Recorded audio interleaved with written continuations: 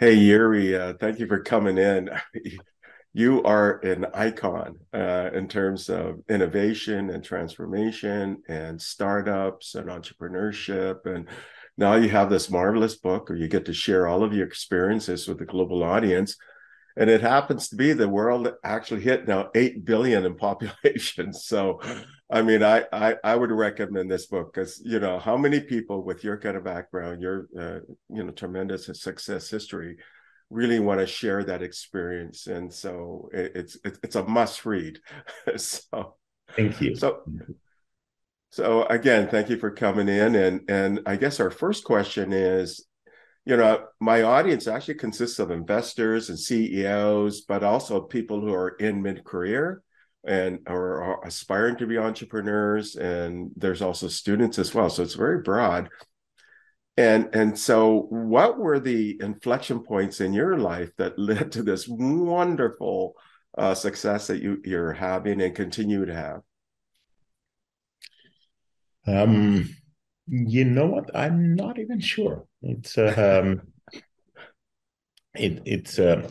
probably fulfilling my destiny and always following the passion and the desire to make a bigger impact and becoming meaningful and more meaningful for more and more and more people.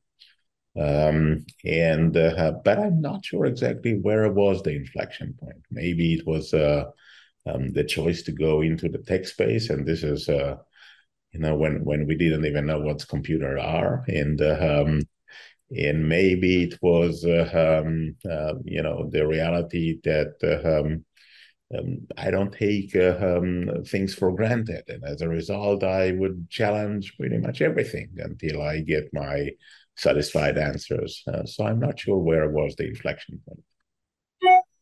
That's really interesting. I mean, I'm an investor and we have investments in Israel and things like that. And I find that it's a really unique environment, Israel, and this confluence of R&D for the military, but industry interwoven with universities and so on. Do you think that helped in terms of your success? I mean, you're the co-founder of Waze. It's the largest community driving traffic navigation acquired by Google for 1.1 billion in 2013. Investor and board member with Moovit, sort of the Waze of public transportation, acquired for 1 billion by Intel in 2020. So it's like a dual cord. I mean, um, is do you think that helped? Really the environment that you're part of as well, and then of course you're global. And So obviously, yes, right. There are two things in the Israeli environment that makes it amazing ecosystem for startups in general, and recently, and maybe after Waze, for scaling up companies as well. Part of it has to do with, as you mentioned, the military service, right? So military service in Israel is mandatory, and you go there at the age of 18, and you stay for at least 3 years for males and 2 years for females. And what it does is it's mature you faster, right? So you, at the end of this term, you ended up to be still uneducated, but a much more mature person. So you understand working in teams, you understand leadership, you understand um, the state of mind that giving up is not an option.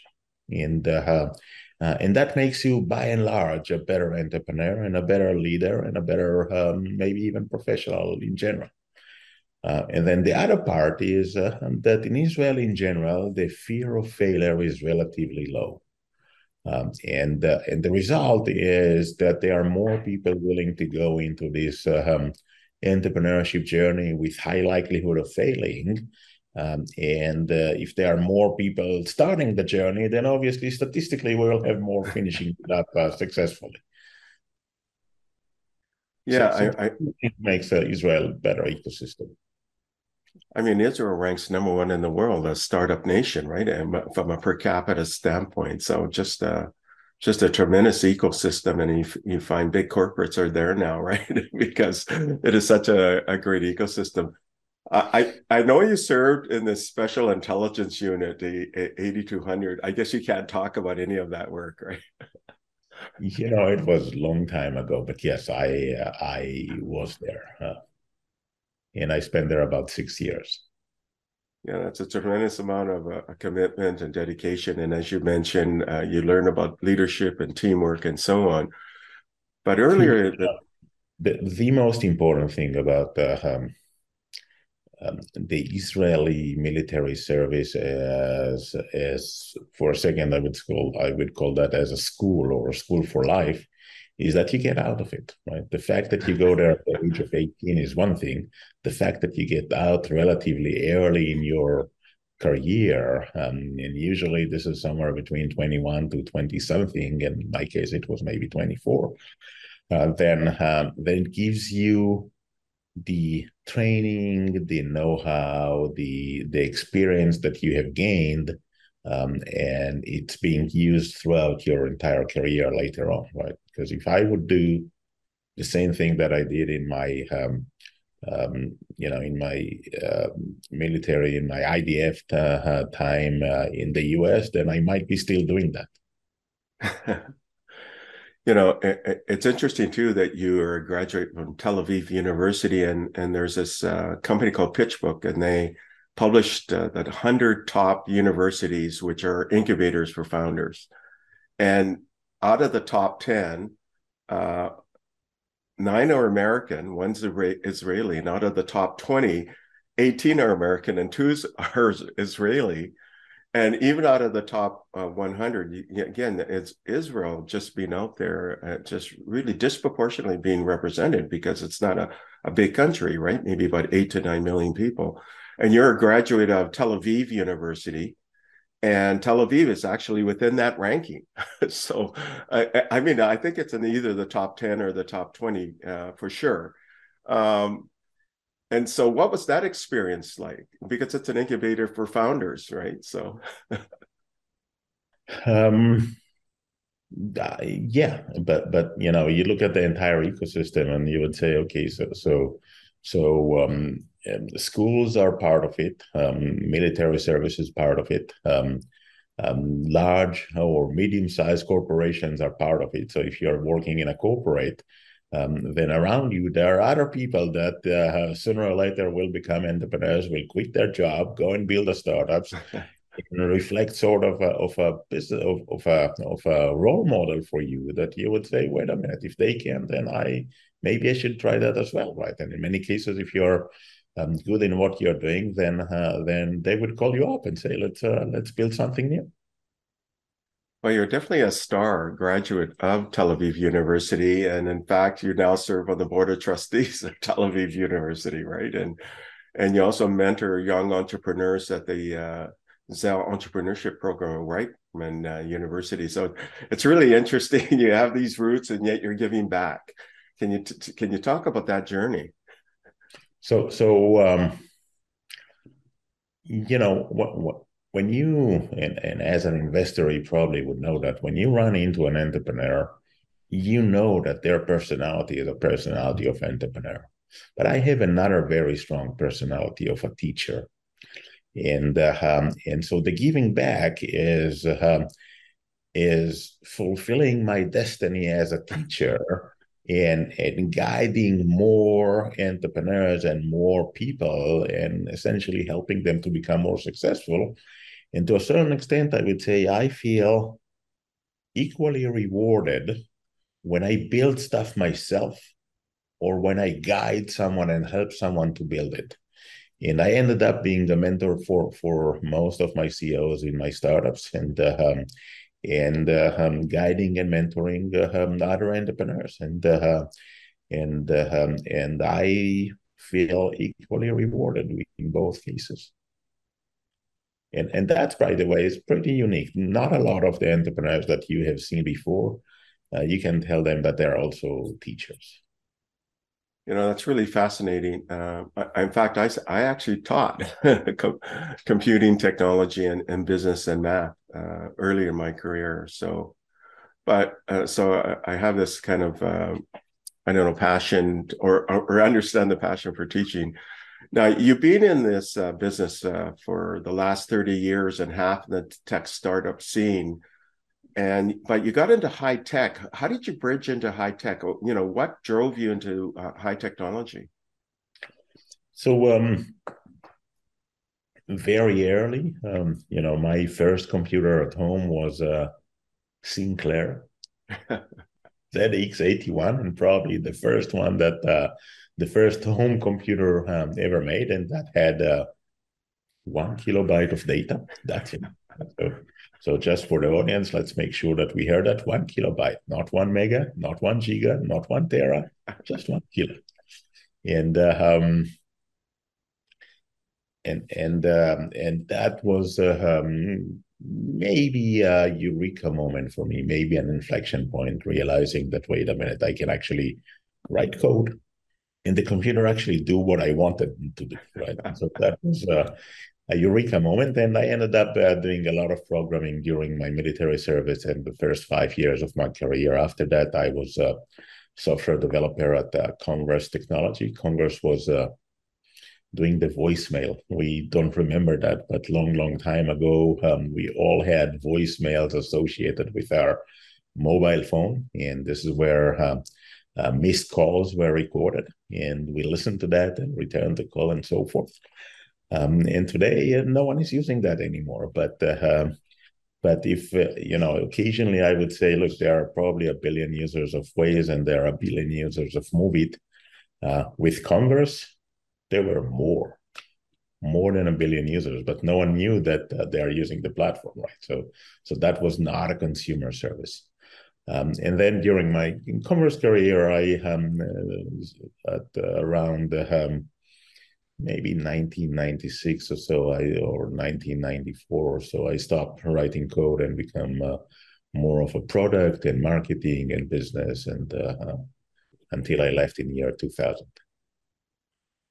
Okay, so I mean, I would say that's an inflection point then, the Sinclair, because you started coding and and it had to be really efficient because you didn't have a lot of memory, right? So Yeah, that was really efficient. and then you write this voice system, that voicemail kind of system, and like you said, you have like a billion users of Waze, you have a billion users of Moovit, and your audience was actually even bigger than that using this technology, and you were responsible for writing that and so on. What led you then to do your first startup, and then how did that lead to Waze and then Moovit?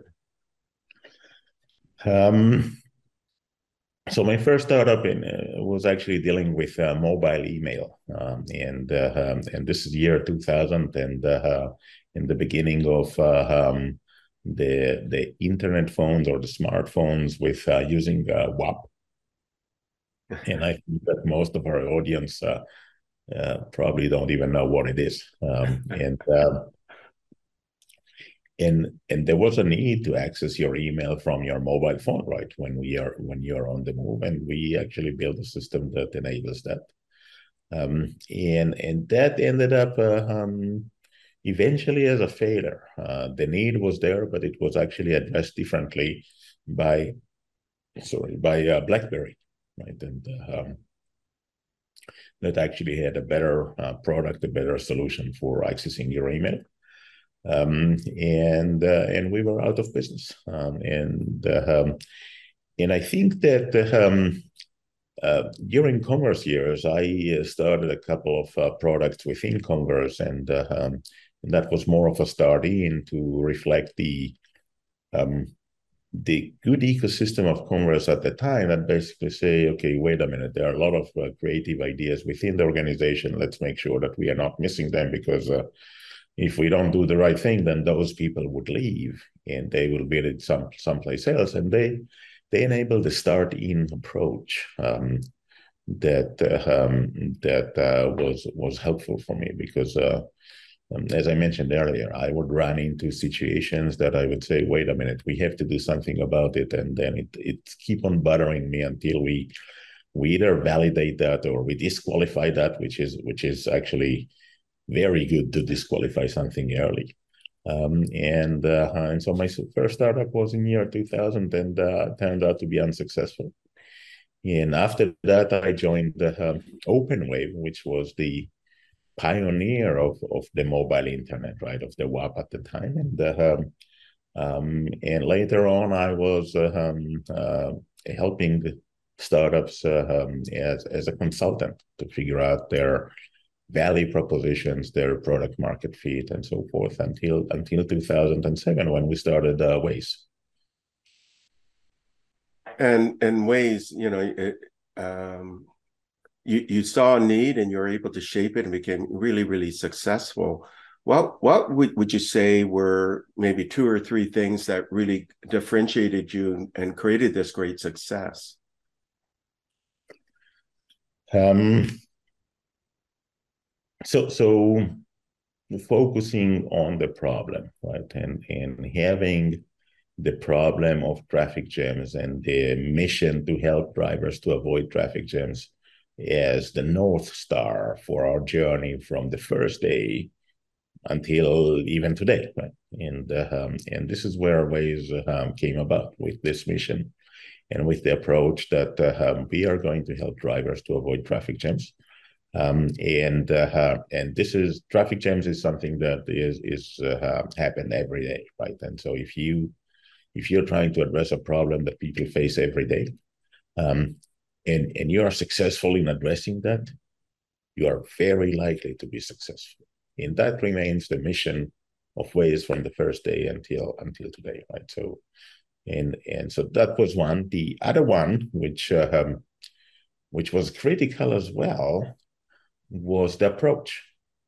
And we basically say, look, in order to figure out what's going on the roads, we need to have drivers ahead of us on the road that they will tell us, automatically they will tell us what's going on, right?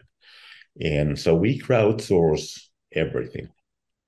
And not just traffic information and speed cams. The magic of Waze is crowdsourcing of the maps as well. And the reason is that at the time, licensing maps were extremely expensive.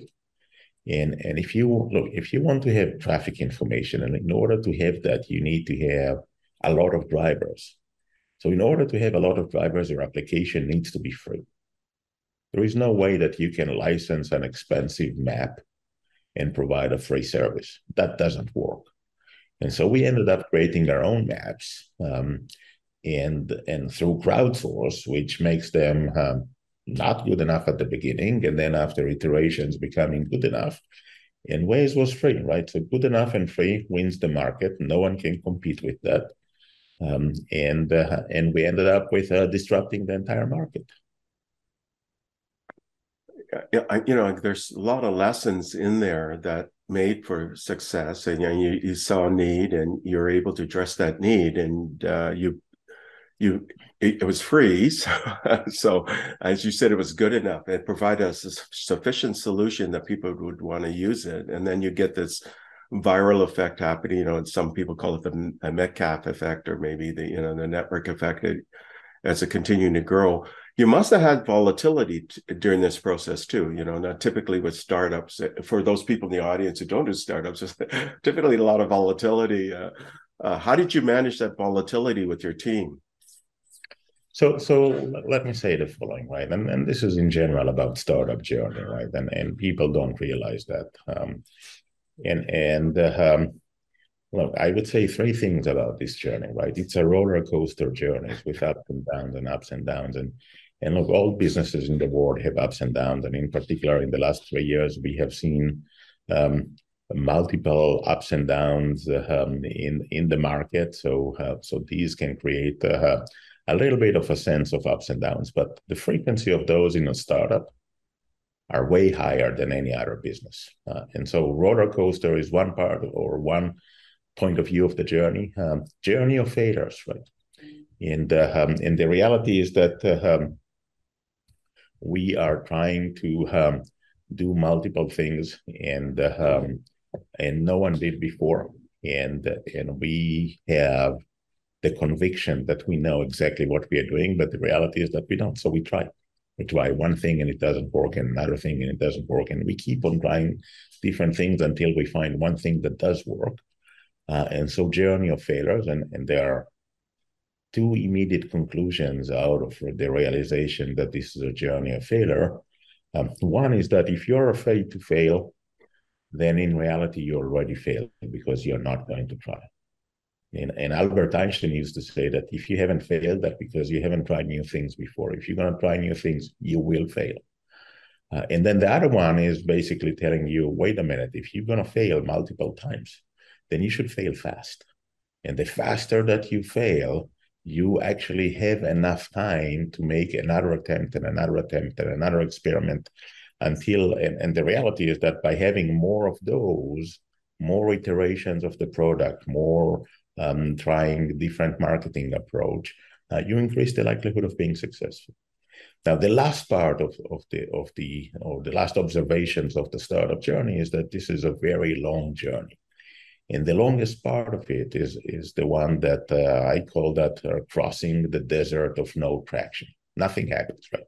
You're unsuccessful in whatever you try. And the best way to think about it is look, in all the startups, if they figure out product market fit, which means creating value, then they will be successful. If they don't figure out product market fit, they will die. And the reality is that we never heard of a startup that did not figure out product market fit. They simply peacefully died. That's it. But once they do figure that out, they don't change the value proposition anymore. They don't change the product anymore. And for a second, I would say, think of everything that you're using every day, right? From Waze to WhatsApp to Facebook to searching Google to Uber to Netflix to whatever it is, and ask yourself, what is the difference between what you are using today and the first time that you have used it? And the answer is that there is no difference. We are searching Google today the same way that we search Google for the first time in our life. We are using Uber today or Netflix today. Well, maybe Netflix is a different story, or Waze today, or whatever. Which basically means that nothing have changed since they figure out product market fit. And this is the longest part of all journeys, right? Figuring out product market fits. It's a journey of failures. It's a roller coaster. There were multiple times throughout this journey that we had questions whether or not we're going to make it.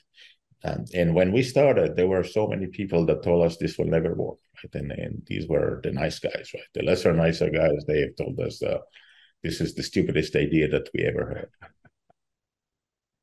had.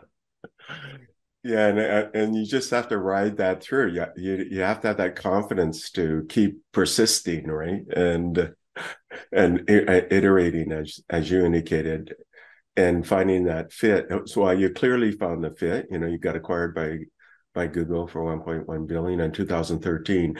How did you get involved with Moovit? Both as an investor, board member, and the ways of public transportation, right? And what was that journey? So the history is kind of different. They have approached me in, I think, 2011. The CEO of Moovit approached me with the perspective that he would like to invest at Waze. And he thought that Waze is brilliant and he really likes that and he would like to invest. And we had this dialogue and we ended up with eventually taking money from Horizon Ventures and Kleiner Perkins and not from him. And a few months later, he approached me and said, look, this idea, this concept of Waze for public transportation and do I want to join, participate at any shape and form? And I discussed that with the board of Waze, and we finally agreed that the only thing that I can do is actually be on the board member, but I cannot be active there. Not that it was a competition, but it was occasionally could be perceived as competition. Right? And the reality is, look, in my mind, when you define your startup, then your startup has a mission. This mission has to do with two elements, right? The value propositions and the users or the customers. This is the value that we're going to bring to these users. People that are driving are different than people that are using public transportation. They are not the same people. And therefore, this will never be a competition. And that part, people occasionally they don't see that. They don't see that that there are only two elements to define a startup: the value proposition and the target audience. So that's interesting. And, really you're addressing different needs, though there's similarities in terms of maybe the underlying solution, but really they're different targets. And you were very successful, right? I mean, acquired by Intel for $1 billion in 2020. You also had up this thing called the Found Chaoser's Kitchen. Can you describe this company builder fund and the name? How did you come up with that name? So so I will start with the end. I didn't come up with the name. The reality is that most of the meetings happens in my kitchen. And someone told me, look, all the meetings are happening in your kitchen. You should call that the founder's kitchen. And that was part of the informality of the process and informality of the relationship that they had. And so Google acquired Waze in 2013, and I left. I left nearly the day after, literally the day after. And since then, I've built multiple startups. About half are my ideas, and half, founders came to me with their problem that they're trying to address, and I joined. I always join, way before they start, and I help them to, guide them throughout the entire process of before the beginning, throughout the beginning, and then throughout the journey. And initially, I was investing my own money as pre-seed round in many of those, and then I realized that what happened is that when a company gets pre-seed, then they start to execute and demonstrate the value that they are about to build, and then they run out of cash and they immediately need a seed round, and so they kind of stop because they don't have funding for that. And then the CEO goes to raise capital, which might take multiple months to raise capital. And I thought that with this approach, I need to have an investment vehicle that actually fund all of those startups and keep on building them. And so at the beginning of, or maybe in second half of 1999, we decided that we're going to build this investment vehicle, and we call that the Founder's Kitchen. And we ended up funding most of the startups that I had at the time, and then COVID hit, and that was much harder to raise capital remotely, and so we ended up with less capital that we wanted. Throughout this journey, I realized that I don't like to be an investor. I like to be a private investor, and because in my mind, the commitment of the vehicle is to the CEOs and not to its external investors. Now, in my mind, if you keep on supporting the companies and the CEOs, then you eventually increase the likelihood of the companies being successful. And the derivative of that is going to be higher return for the investors. But the first commitment is to the CEOs and to the founding teams, and that was my approach. And I don't like to be in the conflicts of between investors and founders. I guess I can see how that ties into your love of mentoring, right, and teaching and so on. So because you're guiding that whole process from inception all the way through, and you're carrying that forward. And so I recommend the audience.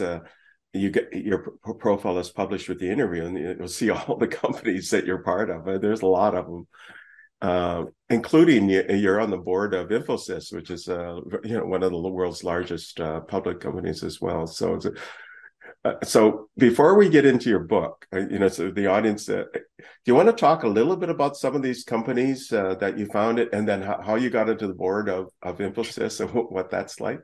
And I know you have to be careful because it's a public company, but the audience would be curious. And so In general, I would keep a slot of my time to help larger companies as well, because of relationship, because of getting to see what's going on in the world, because of realizing that wait a minute, companies actually needs to have the even large companies needs to have the innovative and entrepreneurship perspective that will help them um, to um, uh, to become more successful throughout their journey. Because end of the day, all the companies, not all, but most of the companies in the world, they might be disrupted. Their market might change, and they might be disrupted, and they need to see the perspective of innovations and entrepreneurship and so forth. So speaking about few of the startups, right, and this is really important for me. I always start from the problem, right, and my problem is usually being revealed by frustration. And every time that I get frustrated, I keep on asking myself, is that really the way it is? Is there a way that we can change that? And I'll give you a very simple example. And this is maybe the thought process, right? And I travel a lot and I get to different places. And in many cases, I don't know enough the public transportation system there. So I would take a taxi. And usually, when you go to a new place and you take a taxi from the airport, chances are that they're going to rip you off for different reasons, right? And this is a sort of a common taxi behavior versus tourists, and they figure out, okay, there is someone that doesn't know shit, and that's an opportunity to overcharge them, right? And I said, wait a minute, you feel helpless when it happens, right? Because if you try to explain to the taxi driver that it shouldn't be something else, then they speak to you at a different language and you have no clue what to do. And you ended up with paying that because you don't know what are going to be the consequences if you don't. And you don't even know where to complain if you don't like that. And so you end up with being ripped off and being helpless. And I hate that when it's happened. And it does happen often, right? And so I said, what's the big deal of creating an application that called that taxi meter, right? That you will tell you how much you should pay in each and every place, right? Because the taxi meter or taxi rates, they are the public knowledge everywhere. And it's not a big deal to build it. It's a big deal to actually promote the application, because this is a traveler application, and traveler application, you need to promote at the origin and not at the destination. So you ended up with you need to figure out different corridors between people that are traveling and so forth. But there is a way to address that. And then I looked into that and I said, it's probably not good. It's not probably not big enough. And I still being frustrated every time that there is someone trying to rip me. So this is a story about a startup that I never started because I thought it's not big enough in terms of the frequency of use, and in terms of the addressable market is large, but the frequency of use is low. And in travel space, it's very hard to find successful combinations for low frequency of use. So this is a startup that never started, um, but I might eventually start that as well. But let's speak a little bit about some that I did start. Pontera, formerly VX, we started that in actually when I was still at Waze, 2012, and we started with the approach that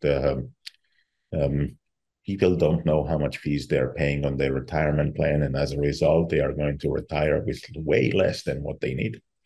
And over time, we evolved that into it's not just fees, right? If you take most of the Americans and you ask them, what do you invest in your 401k plan? The answer is probably going to be, I don't know.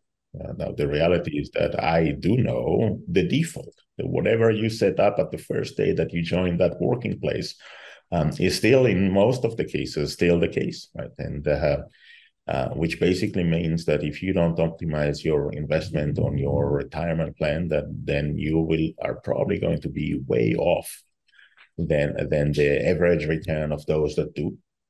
And the result is that you are going to retire with way less. And so the Pontera platforms enable financial advisors to support their customers' 401k plans.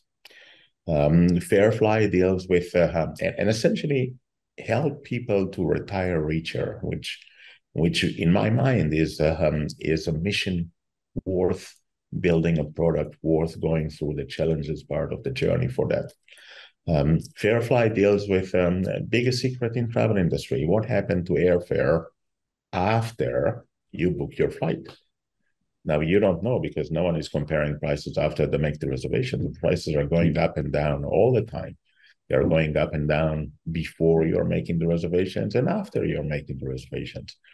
And you can actually, if the price drops, you can rebook the same flight at a cheaper price, right? And so, and you think about it from an individual perspective, but I want you to think about it from a corporate perspective, that we can probably save corporates about 10% of their travel budget that goes directly to the bottom line. And so this turned out to be pretty significant. Refunded deals with the frustrations of trying to obtain the tax-free shopping when you travel, right? And so when you travel to Europe, you're entitled to buy, when you buy goods, you're entitled to get the VAT back, which would be about 20% of the deal. Now, when you try to do that, it simply doesn't work. There are always bad things happen, right? So maybe long lines at customers, maybe the stores don't have the right form. Maybe you go to the airport and you ask if they have tax-free, and they tell you, of course we have. It's in a different terminal, right? Or something bad happens there. And the reality is that about 90% of the cases, people don't get their money back and feel very frustrated. And this is the last taste that they have from that hosting country that they were just visited. And you look and you think about it and you say, what if we can simplify that? What if we can make it in an app that all you have to do is scan the receipt, scan the boarding pass, scan your passport, and get your money back, right? As simple as that. And that turned out to be way easier said than done, because it requires the governments to agree to the new approach, and that takes ages. And obviously during COVID, when there were no travelers to Europe, then the entire company went into hibernation mode and so forth. And these are just examples of startups. There are dozens of them on my website, and I mentioned more of them in my book. And they're all starting from a pain point, from a problem. And I will be the first one to experience that. And then I would go, and the next, once you think of a problem and you think this problem is big, then the next thing that you really want to do is ask yourself, so who has this problem? And if a lot of people actually have this problem, then I would say, go and speak with those people and understand their perception of the problem. And only then go and build the solution. And so when I say fall in love with the problem, not the solution, this is exactly what I mean. Start with the problem. Let the problem remain the North Star of your journey, because then you know exactly where you remain focused, you know exactly where you're going. And it makes your story way easier to be told, right? So if I would be, in 2007, and we will speak, and I will tell you, oh, I'm building an AI-based crowdsourced navigation system, then no one cares, right? But if I will tell you I'm going to help you to avoid traffic jams, then all of a sudden you do care. And that's the difference when you think of the solution versus you think of the problem. And the steps that you're making when you remain focused on the problem is always about, am I making progress in addressing the problem, and not whether or not my technology works or my solution works, or or that feature or this feature are working or doing what they're supposed to do.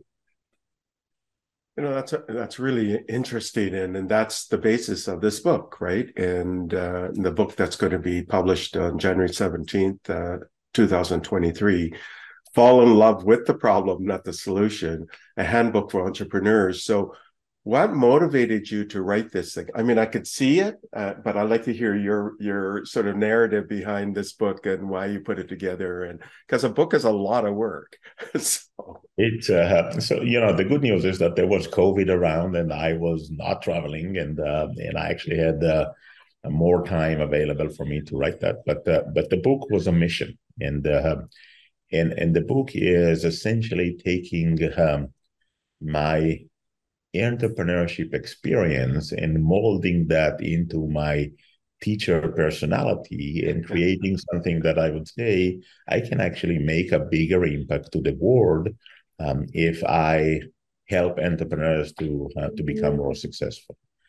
And that was in my mind, the agenda of the book, right? So helping initially entrepreneurs, but then I realized that, wait a minute, there are so many chapters there that are relevant to all business people in the world and to anyone in the high-tech industry in general, and not just entrepreneurs, right? So if I speak about how to figure out product market fit, it's a process. It's an iterative process. And anyone that is building a new product is actually needs to go through figuring out product market fit, right? And that could be a well-established company, that could be a new team within an established company, that could be a startup, that could be anyone. And so many of those are relevant to pretty much everyone. Qualifications. What I'm pretty sure that it's going to help you as an investor to be able to qualify better and faster and realize as well where is it that your startup needs your help.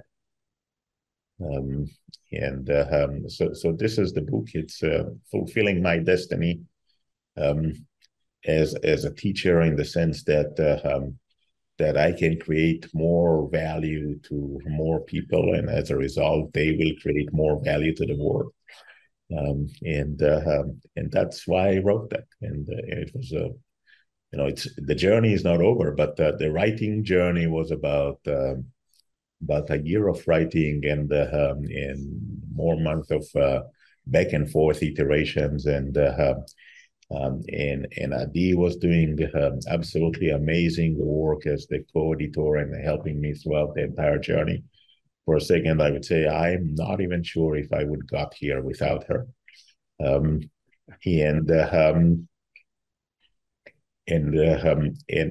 that's the book. And the book really, I mean, I can see the entire narrative. We've been talking for 45 minutes, and the entire narrative is in your book, really, and you've talked about this whole problem area, right? Fall in love with the problem, not the solution, and having that as you mentioned, your North Star. And this is not just only for entrepreneurs; it's really for anybody.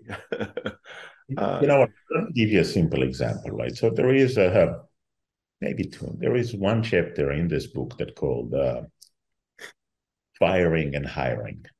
And when I send that to the editors, to the publisher, they say, no, it should be hiring and firing. And I said, no, it should be firing and hiring, because firing is hard decision.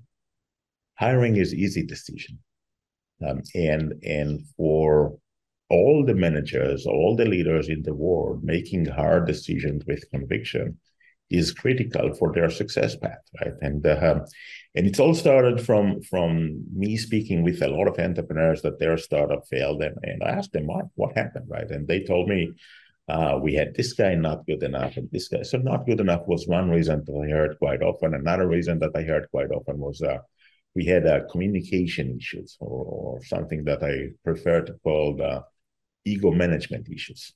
And then I asked them the most interesting question: when did you know that the team is not right?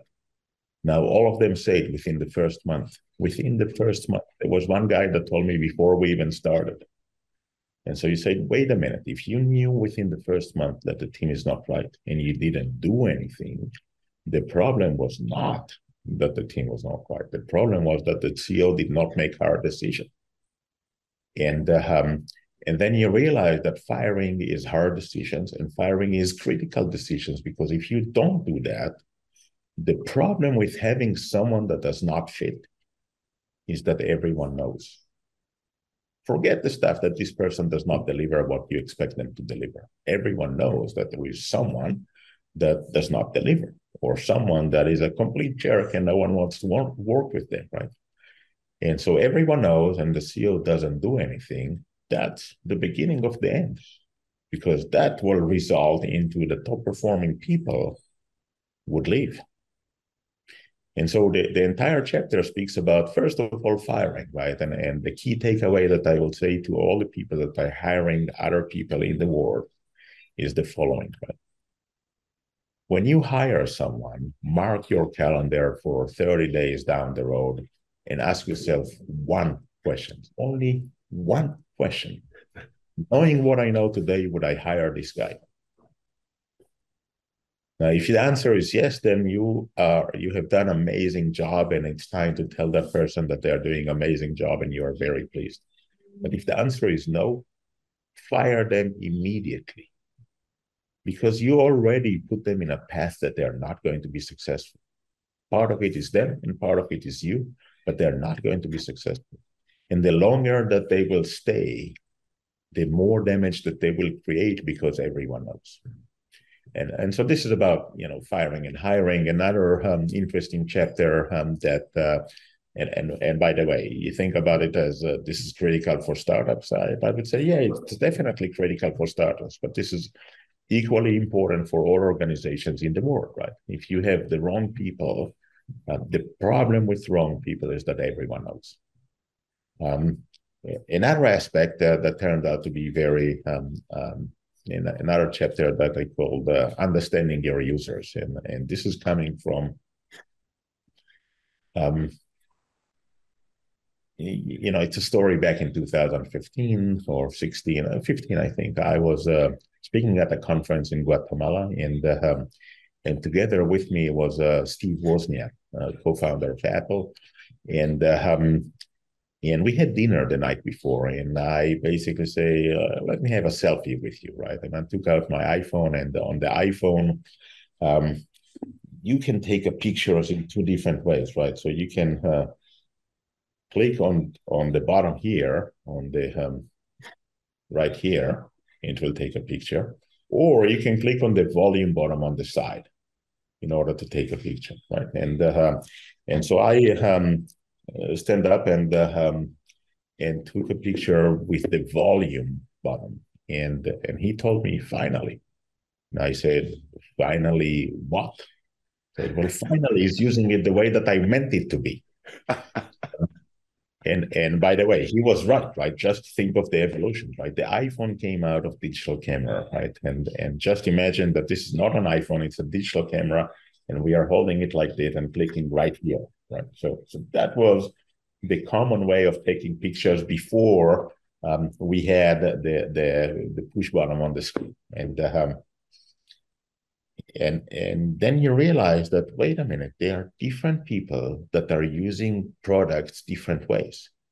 And each one of us is an amazing sample of one person. That's it, one person. Because there are different types of users, and each one of them is using products differently. Each one of them is thinking of a problem differently. Each one of them is behaving differently. And in particular, even if we will say, okay, you know what, we're going to categorize them into different groups. And so we will have innovators and early adopters and early majority and late majority and so forth.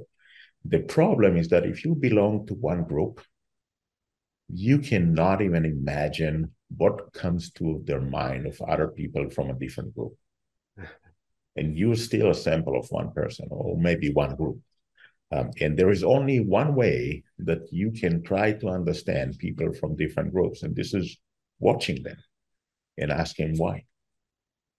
And because if you are an early adopter, then you think that what's the big deal? I can build a product for early majority. No, early adopters, no, innovators, they are going to use a new product because it's new. So the new part is the most interesting part. And whether or not there is value in this product, if there is value, they will keep on using that. If not, then not.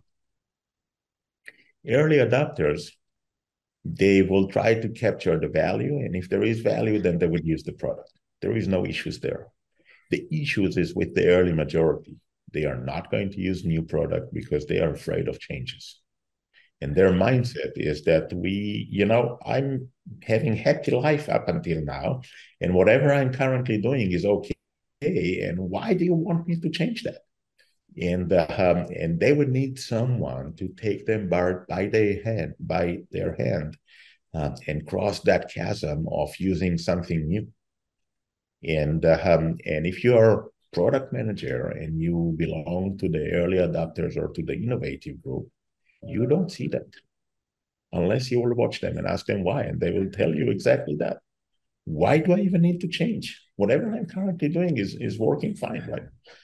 Just earlier today, I had a WhatsApp dialogue with a group of people, and they said we were trying to schedule a meeting, and I offered 3 different dates, and they said we should use an app or we should use Calendly for that, and I said, what's wrong with Excel?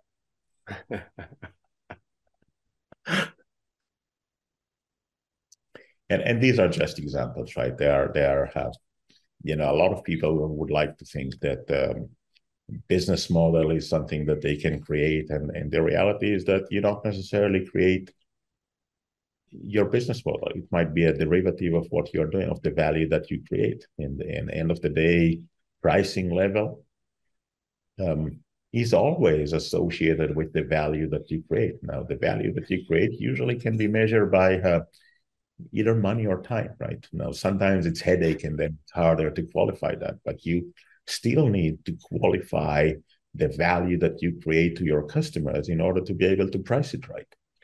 And look, most of the startups will have 3 major journeys in their lifetime, right? And then associated with that, multiple side journeys, right? So product market fit is always going to be the first one. But the 2 other major journeys are going to be growth and business model. And again, each one of them is going to be, guess what? Roller coaster journey of failures, and long one, and a long period of time with no traction. Which one is going to follow the product market fit? Product market fit is always the first. But what do you do next? And if you look at multiple startups, then you realize that what you do next is not up to you to decide. It's actually up to the value that you create. And for a second, I would say, if you are building consumer service, right, and you have high frequency of use, then growth will follow product market fit. If you have low frequency of use, then business model will follow product market fit and growth later. Because with high frequency of use, you will end up with word of mouth growth. Doesn't matter where you start, you will end up with word of mouth. People are using that a lot of times, and they have an opportunity to tell someone else a lot of times, and they will.